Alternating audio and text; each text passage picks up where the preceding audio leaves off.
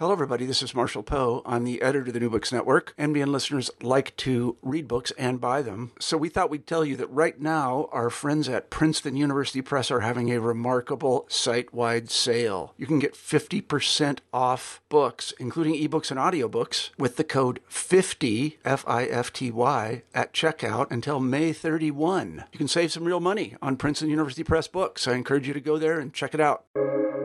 Welcome to the New Books Network. Hello and welcome back to New Books in Indian Religions. I'm your host, Dr. Raj Balkaran. More importantly, today I have the pleasure of speaking with Dr. Jarrod Whitaker, who is professor at Wake Forest University. We'll be speaking about a 2011 OUP publication that is definitely still relevant, especially in the slow-burning time of the thousands of years since now. And the topic of the book, which is Hymns of the Rig Veda. The book is called Strong Arms and Drinking Strength, Masculinity, Violence, and the Body in Ancient India. Welcome to the podcast, Jarrod. Thank you, Raj. And I just want to begin by echoing Laurie Patton's praise of you. I listened to her interview yesterday, and really, I do truly think what you're doing is a really important service to the field, and it keeps things relevant and allows us to hear what new scholars are doing. And secondly, I think I want to thank you for inviting a Vedic scholar to participate, because I don't think you've had a Vedic scholar on and talked with a Vedic scholar.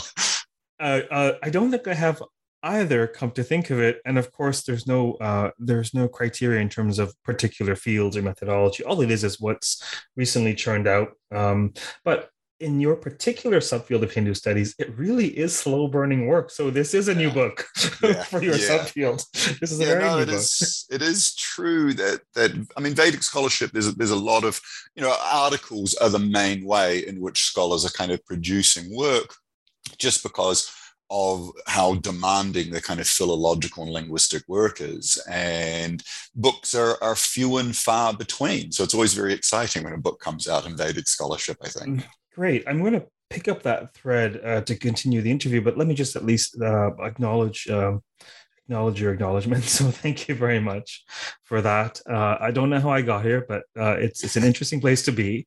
I definitely am passionate about public education and translating the complex nuts and bolts in a way that's accessible to people. But but more often than not, the public education in which I'm engaged is my own. I'm educated in public by my guests. Right. No, and I think it's important in the podcast. What I think is really important is just, we all get siloed into our conferences and our professional organizations, and there's not really a public space in which we can communicate with each other or listen to each other or just keep up to date with what's going on in the field. And I even find that, it's hard to keep track of what's going on in broad Hindu studies. And so it's really nice. I think your podcasts give us a real opportunity to listen in on books and hear about what scholars are doing. So again, I just want to thank you for doing this. You're welcome. The check is in the mail. Now, as to the yes, this is not only seva.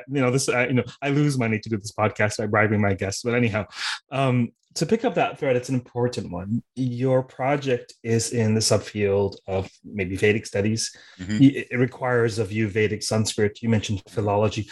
Talk a little bit about the training required and really how you stumbled into this world.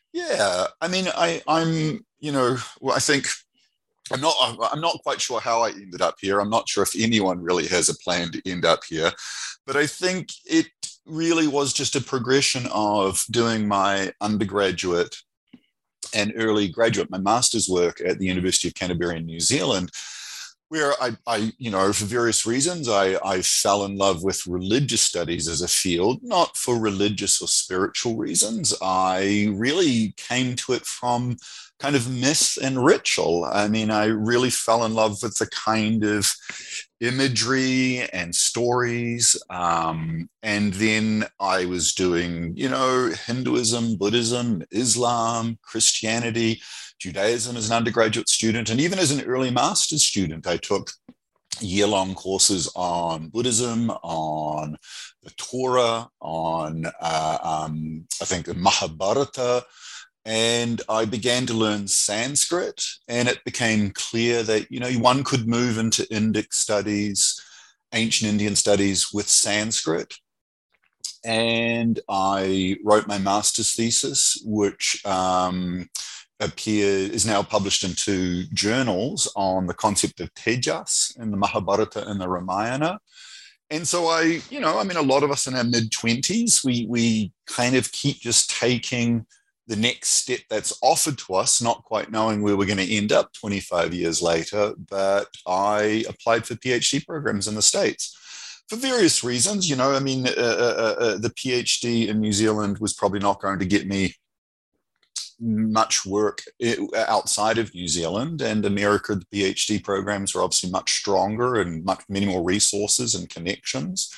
So I applied to the States, and I ended up at the University of Texas at Austin. And when I came to Austin, I think my trajectory was really coming in to study with Patrick Olivelle, and I knew in conversations that he was going to let me kind of do what I wanted, pursue the issues that I wanted to, which I think is an incredible, one of his many, many amazing qualities is that, he can take these kind of diamonds in the rough and let us do what we want to do. And then, of course, Joel Brereton joined the faculty, I think, in 2000. And I turned up in 1999, and I think that's really what he put me into kind of Vedic studies, or led me into Vedic studies. That I was right on this cusp of thinking, well, I wanted to continue with the problems of my master's thesis, focusing on, I'm sure we'll talk about this as well, what are called the us stem nouns in Sanskrit. And I'd worked heavily on the noun tejas in the epics. And I thought maybe I wanted to move into the Puranas, wanted to look at the way in which these concepts developed in, medieval India, or to go backwards. And then when Joel Brereton turned up at UT Austin, it was kind of a no-brainer, right? I mean, he was a world-class Vedic scholar, and I went backwards, and I went right back to the kind of beginning of Sanskrit in India. And the work really began with my dissertation really on the Atharva Veda. And for various reasons I've gone back to, I'm reworking on these issues at the moment. But I began looking at, it became very clear when beginning to read the Atharva Veda, I became fascinated with the amulet hymns in the Atharva Veda. They, because of not just, the ritual and evocative nature of binding powers and substances on individuals with stock formula that gets used in the Atharva Veda. And I began my first year of kind of PhD research, ABD, focusing on the amulets, which have these, and I was focusing on these us-stem nouns. So in terms of, what I mean by us-stem nouns, we're all aware of these in Sanskrit, but, words like ojas and sahas and shabas and varchas and vayas, and then other words like bala and indriya and ayus and virya and nrimna. So all these kind of words that I call power substance words, or words for kind of abstract qualities. And in the amulet hymns, you see stock phrases where the priest will say, I bind this amulet, this money, on you, whoever is the recipient. And there's stock phrases where a lot of these us-stem nouns or power nouns are placed in the dative case. And, it might be for ojas, for bala, for ayas, for life, for virya, for virility, manly power. And I was confident with that. I thought that could turn into a dissertation project. And after a year of working on the Atharva Veda, it became really apparent to me, almost, strikingly apparent, that I really couldn't understand what was going on unless I understood the Rig Veda. I mean, I don't mean to imply that you have to read the Atharva Veda solely through the Rig Veda, but so much of what is going on in the Atharva Veda is drawing on the same kind of worldview, the same kind of ideologies as the Rig Veda. Well, it's an important text. Well, it's an important text for a variety of reasons. But to your point, the analog Genesis is an important text for a variety of reasons. But the launching, the setting up of an ethos, of ideals, of a worldview, Right. that's a very tall order, a pervasive one. So it's the genesis of a worldview from which, consciously or unconsciously, tradition will draw or emulate. Correct. Yeah, and so I moved back, and so of course the book really is, in some sense, the early part of the dissertation. I finished the dissertation, and then went to Wake Forest. But much of the book was heavily rewritten. Much of my dissertation was heavily rewritten to turn it into the book. I mean, the dissertation was 550 pages long and wasn't very controlled, I don't think. And once I was obviously going through the tenure process, I really kind of did a 180 on my dissertation and basically rewrote the whole thing. But essentially what the book does, I think, is it became really apparent very quickly that what I was really dealing with were terms for masculinity and terms for male identity, and that these terms were embedded in a kind of androcentric, patriarchal, masculine ideology. And so I started to look in the Rig Veda at the way in which the poetic hymns are, in some sense, constructing and legitimizing this dominant form of masculinity, right? And the way in which the poet priests, the kavi, are communicating these masculine ideals, martial kind of roles, identities, and relationships to men that are participating in the ritual, whether these ritual men participating are themselves poet priests, or whether they are men who are supposed to be martially inclined without reifying it, what we would call as warriors or chieftains. And so the book really focused on how these terms, nri or nar for man, and its abstract equivalent nrimna, manhood, vira, which I, for various reasons, I argue in the book, I'd prefer to translate as virile, brave man, true man, kind of has a sense of a kind of a tough guy. I argue in the book, I prefer this translation over something like hero, as the word vira gets translated often. And then its abstract equivalent, virya, manly power, virility, masculinity. And we know from, Indo-European cognates that vira and virya are related via Latin with English words like virility, virtuoso, virile, etc. So then looking at other words, and then there's an equivalent word also. We have this word paunxia, meaning something like manhood, very closely related to nrimna, manhood. And then I began to focus on, while looking at these power terms, I was focusing on this word shavas, which means power.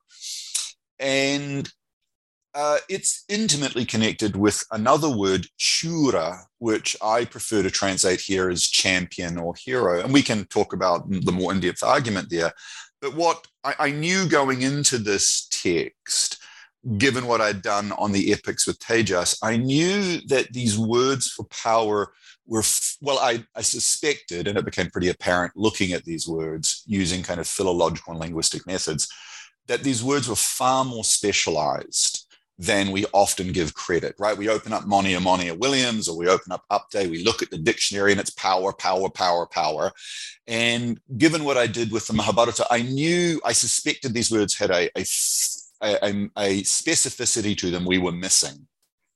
And in looking at all these words across the Rig Veda, it became apparent that there is a real specificity. There is a closed sense of how many of these words work in terms of defining roles and ideals.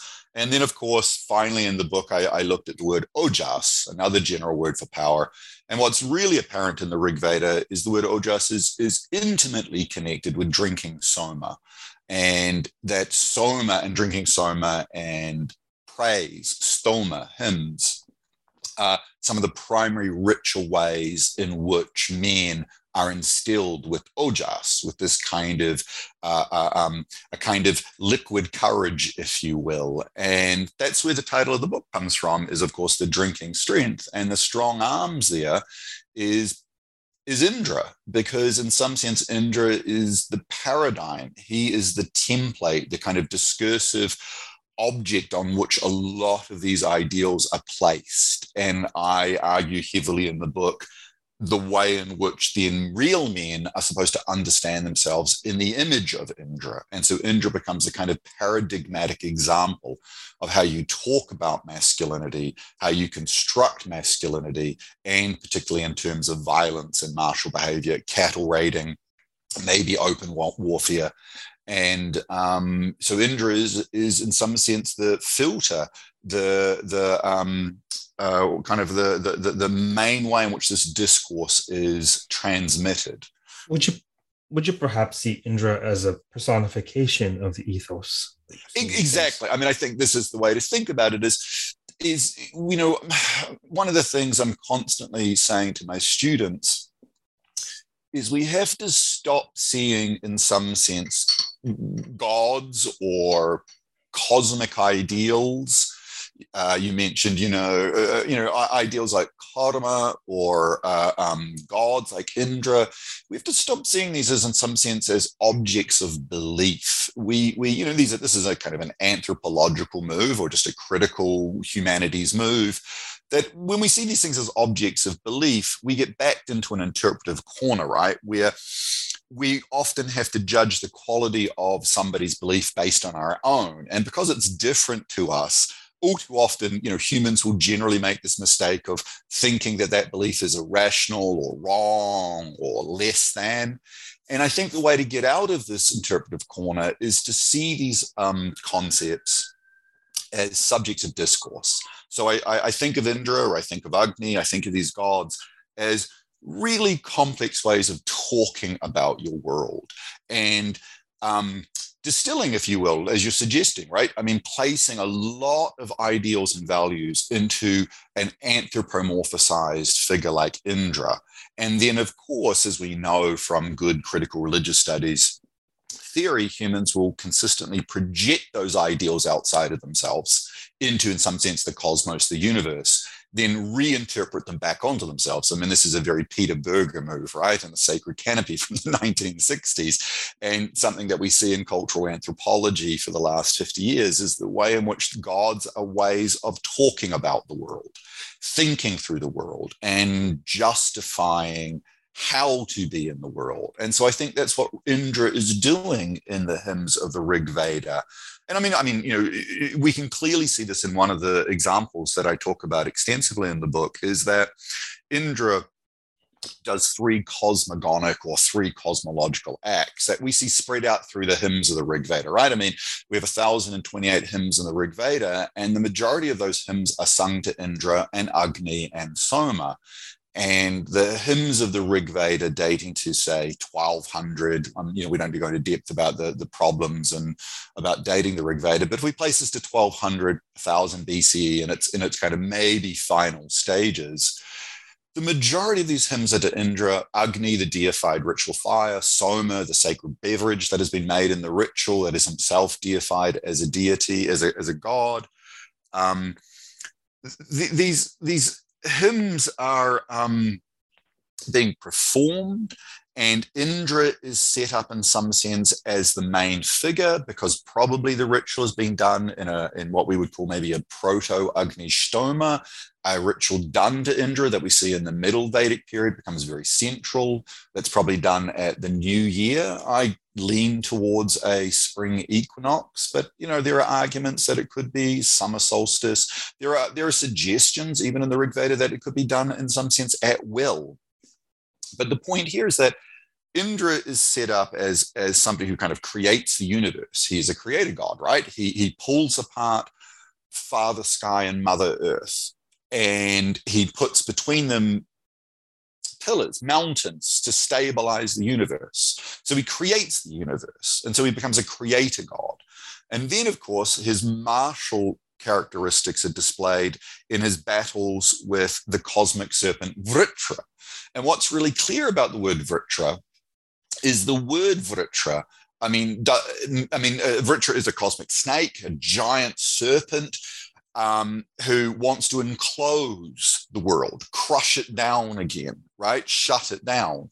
And in its coils, wrap it up in its coils. And so Indra defeats Vritra in battle, but Vritra's name means literally obstacle, coming from the root vri, to ensnare, to constrict. And so he's the grand ensnarer, right? Closing in. And so Vritra, of course, Indra defeats Vritra to free the universe from this constriction. But what we can see clearly in the Rig Veda, to highlight this point about gods are in some sense a subject of discourse, a way of talking about the world, is that we can see that human enemies and real world problems are coded and talked about as being Vritrani, as being their own obstacles that the migrating tribes have to overcome. And so you can see certainly in that example the way in which martial engagement is justified if your god is defeating the cosmic serpent and you're coming across real world serpents, so to speak, real world constrictors, and having to overcome them. And then, of course, the third myth that Indra deals with is the famous Vala myth, where he frees cattle, sunlight, the dawn, the waters by smashing open a cave that they're enclosed in, that he tracks down with his kind of cohort of poet priests, the Angirasas. And what's key there is the word Vala comes from the same root, vri, to enclose. So there is this real tension in the Rig Veda between freedom, movement, open space, access to waterways, pastoral grazing grounds, and then those things that would inhibit that, right? And so that's winter closes it down. You can't migrate. Opponents that might try and take from you or stop you moving. We even can see that the constraint refers to even things like, the kind of geography. If we think of the early Vedic tribes moving through the Hind Kush mountain pass, then they're dealing with being closed in and constricted. And then when they're coming into what would be northwest Pakistan today, the Indus River Valley with the various tributaries, the Saptasindavaha, the seven rivers, you can see a lot of ways we can infer of what these tribes and people may be doing. So that's the whole point there. I belabored the point here, but that we can see in Indra a way of talking about real world concerns, real world relationships and issues. It's certainly, to my mind, mythological narratives have everything to do with meaning making, grappling with processing their operating systems, right? Right. And so I draw on mythological narratives heavily in my teaching, and one of the things I always say at the outset, depending on the crowd, is whether we believe that they're historically true or not. The real power of the narrative, right, is making sense of reality or yourself or your etc. Who would most be interested in this book? Who's this book for? Yeah, that's a really interesting question, because in some sense, I have a sense of different layers, right? We think in concentric layers. I mean, of course, when I'm writing this book, I'm just writing to kind of keep my job through the tenure process. And of course, I'm writing for a publisher and I'm writing for reviewers. And I want, 2 reviewers at the publishing house to accept the book for publication so I can keep my job, as is the brutal nature of the tenure system. You're not supposed to say that out loud. I'm not supposed to say that out loud. Yeah, I think we have a real problem in academia, but then that's a whole other conversation. I haven't noticed. Are you a victim of this?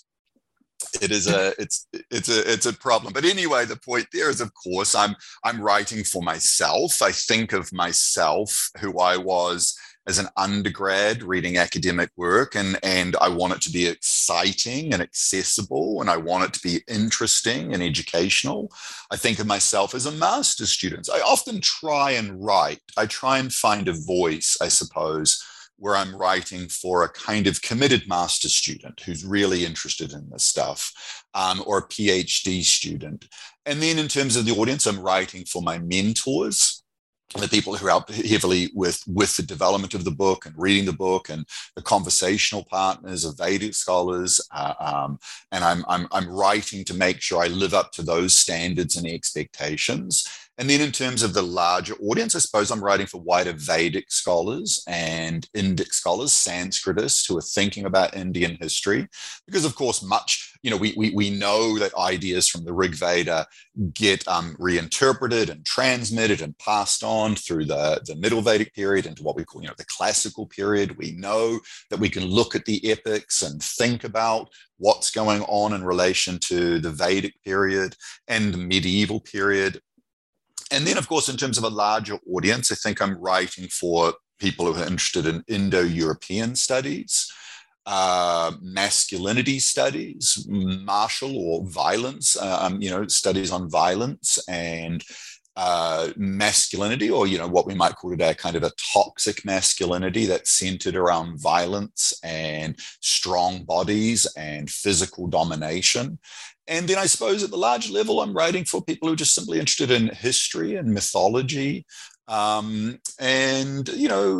warrior culture. So in terms of the audience, there's all these concentric circles. Whether or not I've hit any of those, I suppose the one I really only cared about was making sure I got tenure. So the book did that for me. What Jarrod means is this will be enjoyable to a number of audiences. I'll translate for you. What this thread that you identify, that you posit or identify from Vedic hymns, this Indra, this thread of masculinity, where does it continue in Indian religions? That's actually a really great question, because I've actually just published an article on this issue that came out in 2020 in a edited volume on violence. There was I've got to try and think who it was. It was Rutledge, I think, putting together a multi-volume series on violence. I'm sorry, Cambridge. I said Rutledge. That was a mistake. Sorry, Cambridge has put together a multi-violent, the Cambridge World History of Violence. And I've got an article that just came out in the first volume on the prehistoric and ancient worlds, published in 2020. And this article is called Heroism, Military Violence in the State in Ancient India. And in short, it focuses on the Mahabharata.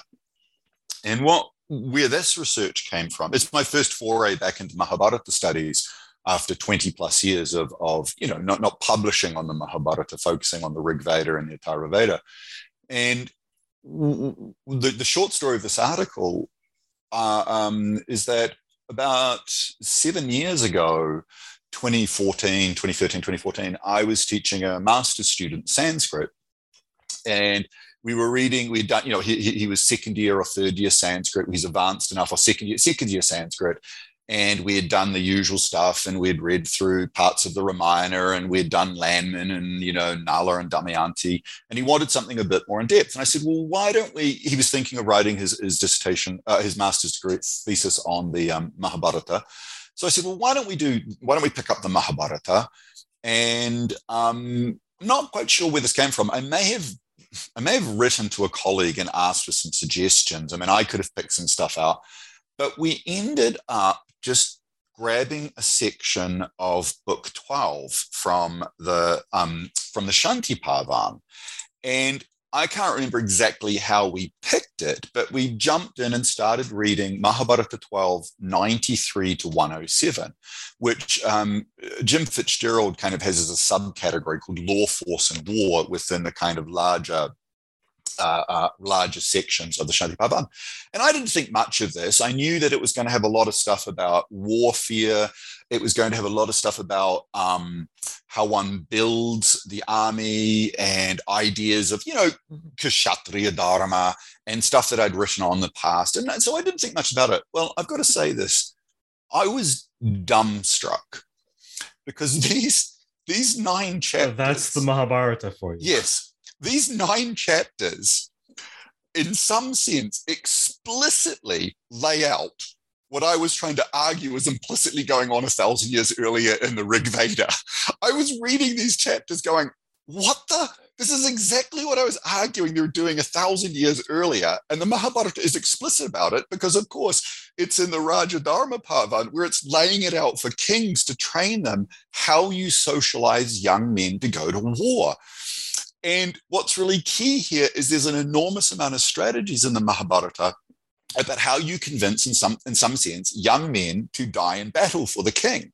And a lot of these strategies center around amplifying the role of the heroic warrior, and I'll return to that in a second, really driving home the problems with somebody who is a coward. Here the word is viru, somebody who's fearful, and the punishments for that, going to hell, even it looks like, corporal punishment, killing. There's statements in the Mahabharata, in the section that point out that you execute cowards, you burn them alive, and then it has all this stuff to do with the body, which I talk an enormous amount about the way the body becomes a site of encoding meaning in the Rig Veda. And I'm doing all this theoretical work to kind of like draw out the way the body is being used to construct gender in the Rig Veda. And the Mahabharata is really explicit about it. It talks about scars and the way warriors' scars are badges, are emblems of pride and prestige, and that a warrior shouldn't die in bed. He shouldn't, And then, of course, the last thing you have in this section, of course, is the ritual of battle that we know from Alf Huttabado's work, but that the ritual itself, the battle itself, becomes a ritual that is even better than Vedic ritual, that is even better than, in some sense, having to pay priests to do rituals for you. You can die in battle and go to heaven. So I'm reading this and I'm really gobsmacked. I'm like, why didn't I just start with this 20 years ago?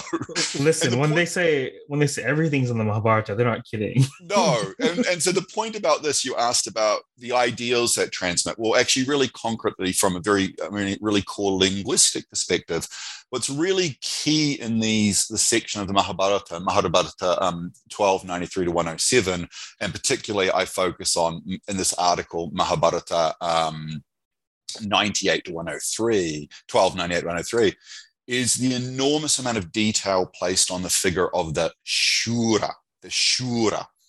And the Shura here is clearly the heroic champion, is clearly the key singular kind of hero who fights alone at the head of battle. And he becomes an exemplar for the other soldiers. And we have to remember too, the text is clear, soldiers here aren't kshatriyas. They're drawn from a lot of ranks of different people. And so you have to socialize them. You have to teach them to go into battle by kind of training them to overcome their fear. And one of the ways, of course, is the exemplary example of the Shura. And what's really key is that in this section, the Shura is the paradigmatic hero. And again, I argue in this article that we've got to stop translating the word Vira as hero. It means like a virile man. It means a true man. It means like a tough guy. But it is not hero if we want to be very theoretical and technical about defining what we mean by the word hero as a kind of exemplary single figure going to in battle alone. And so the point about this is that if we go back 1,000 years to what I'm arguing in my book in the third chapter, this is exactly what I argue is going on in the Rig Veda, that the word Shura, coupled with the abstract noun shavas, meaning might or power, is the paradigmatic hero. So in the Rig Veda, Indra is never called a Vira when he fights Vritra. Never. He is always called a Shura. And in many of the scenes in which he deploys his power with his mace, his Vajra, he does it shavasa, with his shavas. And what's really key here is the word shavas and shura both come from the root shu, meaning to swell, right? It's where we get words like, shava from, that you see in yoga, right? Shavasana, the corpse pose, right? A bloated figure. But in this case, the shura and shavas is literally shura in the Rig Veda means big, strong man, a swollen figure. And if the shavas is his swelling might, his expanding strength. And what's key is it's not just a kind of a kind of figura etymologica where the poets are playing on the root shu, it matches thematically because the shura is taking on vritra, and Indra as the shura is taking on vritra, and vritra means to constrict, to constrain, to close down. So, of course, the poet's ideologically very clever. He uses his shavas, his swelling strength, his swelling might, to push vritra apart, to reopen the universe with his strength. And so here we can see the way theoretically the body becomes a locus of meaning, that the shura is the hero, the champion, and his shavas, his swelling strength in the Rig Veda, drives apart the constricting force of Vritra, the cosmic serpent. And 1,000 years later, give or take a few hundred years, depending on how we want to date the Rig Veda and the Mahabharata, we can clearly see in the Mahabharata, the ideas of swelling strength have disappeared, but the shura is still being talked about in the Rajadharma Parvan, is still being talked about as the emblematic heroic figure. And I think this really helps us understand the way in which ideas of heroism, which I think have been poorly defined in Vedic and Indic scholarship, we really, there's some work done on it in the medieval period where we have scholars pointing out that the word shura plays shura play a very strong role. And I think we have to understand in the way to define heroism, what we mean by heroism, and we can see some consistency and coherency from the Rig Veda into the Mahabharata period. So that's one way to think about these ideals transmitted.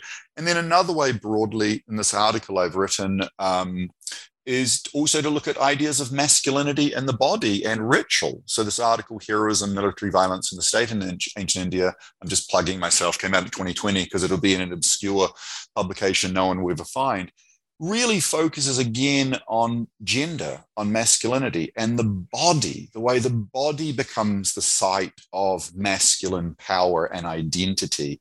And so the problem here is, of course, and this is, of course, we can appreciate this today with certain types of hypermasculinity, violent masculinity, that in some sense the body of a man becomes his primary form of social capital. But as I argue in the book, and I argue in this article in the Rig Veda and the Mahabharata, that comes with a high price, right? Because the way you have to display that privilege, that power, that social standing can ultimately cost you physically. And also we have to recognize mentally, right? It can cost you mentally. So many fascinating threads there. I'm glad you pointed to the Mahabharata. It's something that I'm currently doing a little bit of work on. And in particular, one of my Mahabharata projects is for the International Committee of the Red Cross on international humanitarian law in the Mahabharata. And so fascinating synergy. And I'd like to speak to you at some point regarding exactly what you say, but you too. You messaged me. I saw that on your bio, and yes, I've been communicating with him as well. I think it's a really worthwhile project. I don't know how much we can talk about it, but I think you're right. I think there's a worthwhile project with the International Society of the Red Cross thinking about. So we have to speak after this. We do. Podcast. We do. Well, the private podcast. We'll record it for select audiences. No, fascinating about the Mahabharata. I love that there's this thread in tradition, and of course the Mahabharata is very self-consciously rehearsing and rearticulating and dealing with various often competing values. So it's unsurprising that this thread gets refined. And what I can't get beyond this idea of the Dharmic double helix of this, like these two strands, because you've got this, quote unquote, masculine, virile warrior ethos that's obviously necessary. The Mahabharata is a great martial thing. But then epic. It's an epic. Exactly. But then you've got it juxtaposed and sort of you've got it stewing in this antithetical ethos where Yudhishthira's character, right? I mean, we see, of course, other scholars have written on this tension that we see with with Yudhishthira, and this tension we see, of course, then with Bhima and Arjuna, where Bhima seems to have no restraint about violence, right? The wolf belly just wants to destroy, and he's smash. I don't mean to belittle Bhima, but he's kind of the Hulk. He just wants to go smash. And I'm a fascinating character. I think Bhima is a really fascinating character. We have Arjuna, who in some sense is absolutely committed to violence, doesn't seem to have any restraints, except this one major episode we all know of, right? This one major episode called the Bhagavad Gita, where this guy goes, "Oh, hang on a moment, I have some problems." And then we have figure of Yudhishthira, which other scholars have written on this tension with Yudhishthira, where he's really struggling with this throughout the epic, right? He's struggling with how to be honorable and not kill, how to be peaceful, how to be, in some sense, diplomatic, and then how to deal with his guilt from, sanctioning this kind of genocidal massacre, this apocalyptic war, and his identity as a warrior. I mean, he does fight in battle, and so, yeah, you're right. I mean, and there is this tension in the Mahabharata that is, as we know, is with a lot of the rules to do with fighting, the tension between Raja Dharma and Kshatriya Dharma, where, of course, the rules of Kshatriya Dharma are explicitly laid out at the beginning of the Bhishma Parvan. They all agree on what they're not going to do in battle.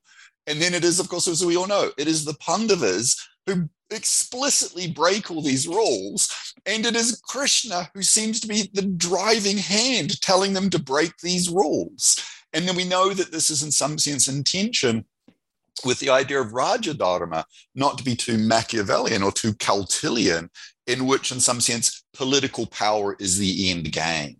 And so political power, we know with Apa Dharma, allows you to bend the rules, to stretch the rules, to push the rules. And so these are these beautiful tensions in the epic between, in some sense, Shanti and peace and asceticism and moksha and living in the world and defeating enemies and then having to follow a code of honor or pushing those boundaries with the code of honor. Fascinating stuff. We're close to time for today. Was there anything else about the publication that you wanted to touch on? Well, first of all, again, thank you for drawing attention to it. I think Vedic scholars, we operate within a kind of closed world, and there's a lot of amazing stuff and a lot of enormous amount of work gets done in Vedic scholarship, and it's slow work, it's difficult work. The demands of the linguistic demands, the philological demands. The older I get, I'm going to turn 50 in March, and it doesn't get easier. It seems to be getting harder to do this work because, of course, you just know more and you're more careful and you cross your I's and dot your T's or whatever the Sanskrit equivalent of that is, and it slows down. So it's really nice, I think, to have attention drawn to this book, and I think attention drawn to Vedic scholarship. There's a lot of really good scholars, younger scholars, I suppose I can say that now, within Vedic scholarship who are doing a lot of really good, important work. And so it's nice to speak to my colleagues broadly and draw attention to my book, but I think draw attention to the work that's being done by Vedic scholars. And I don't have anything specific to say about the book. I'm glad to revisit it, and I'm working on a new project at the moment that is, again, on the Rig Veda and the Atharva Veda. And you probably, if I can get this thing out in the next year or two, you'll see similar ideas of the way in which the poetic tradition is creating certain ideologies and trying to keep it complex, trying to make humans real and make them involved in contested realities that they're having to overcome and negotiate. So, I think the book laid the foundation for my last 10 years of scholarship, and will kind of lay the foundation for maybe the next 10 years. Well, you're most welcome to return on the podcast when next you publish a book. Thanks, Raj. All right. So thank you for appearing today. Thank you too. I really enjoyed myself. And thanks. Yes. It's great to meet you in person. It's great to meet you as well, and we'll continue chatting. Apparently, there are many threads to be followed up upon. Yeah. For those of you listening, we've been speaking with Dr. Jarrod Whitaker, who is a professor at Wake Forest University. We've been speaking about this brand new in Vedic terms book from 2011. Cutting edge. Listen, Hot off the press. 3,500 years ago, these hymns ish. I mean, come on, a decade's nothing. Yeah, It's called Strong Arms and Drinking Strength, Masculinity, Violence in the Body in Ancient India, OUP 2011. Until next time, keep listening, stay safe, stay sane, and keep contemplating ancient Vedic hymns to Indra. Take care.